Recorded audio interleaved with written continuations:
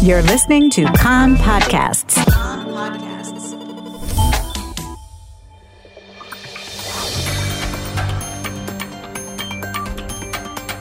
You are listening to the English language news of Kan, the Israeli Public Broadcasting Corporation. Good afternoon. It's 2 p.m. in Israel, Sunday, May the 31st, 2020. This is Nomi Segal with the top news at this hour. Prime Minister Benjamin Netanyahu says that in the past few days there has been a rise in coronavirus infections alongside a slipping of adherence to social distancing and hygiene regulations. We will assess the data and change the policies accordingly, he said in remarks at the start of the weekly cabinet meeting. Health Minister Yuli Edelstein said that the COVID-19 outbreak in the Gymnasia school in Jerusalem is an exceptional event, but the general rise in infections began beforehand. Edelstein urged all citizens who think they may have contracted coronavirus to get tested. He said the health ministry is prepared to carry out 15,000 tests a day. In other news, the government this morning approved across-the-board ministerial budget cuts in order to free up funds for new ministries created under the Unity Coalition. Opposition leader Yair Lapid said in response that the government decided to transfer 500 million shekels to itself instead of to the unemployed, the self-employed, or small businesses. Schools opened as usual today with the exception of those schools that have had coronavirus outbreaks. In remarks last night, Prime Minister Netanyahu said it was decided not to shut down the entire educational system at this time, but the coming days will be monitored closely. He stressed that the coronavirus pandemic is not yet behind us.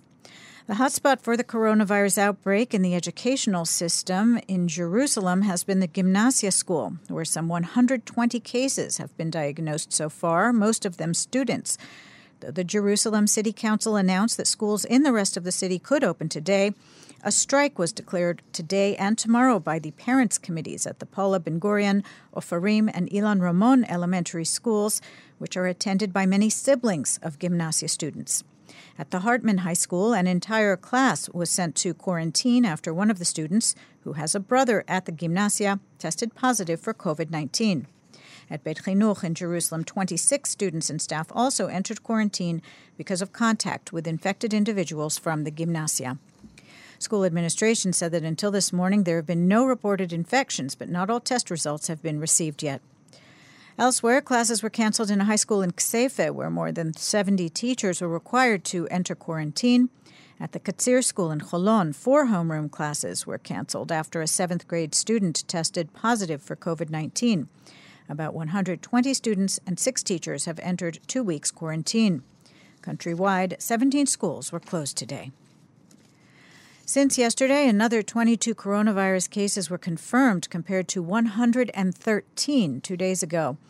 There are currently 1,917 active cases in Israel, 36 serious, of whom 34 are on ventilators.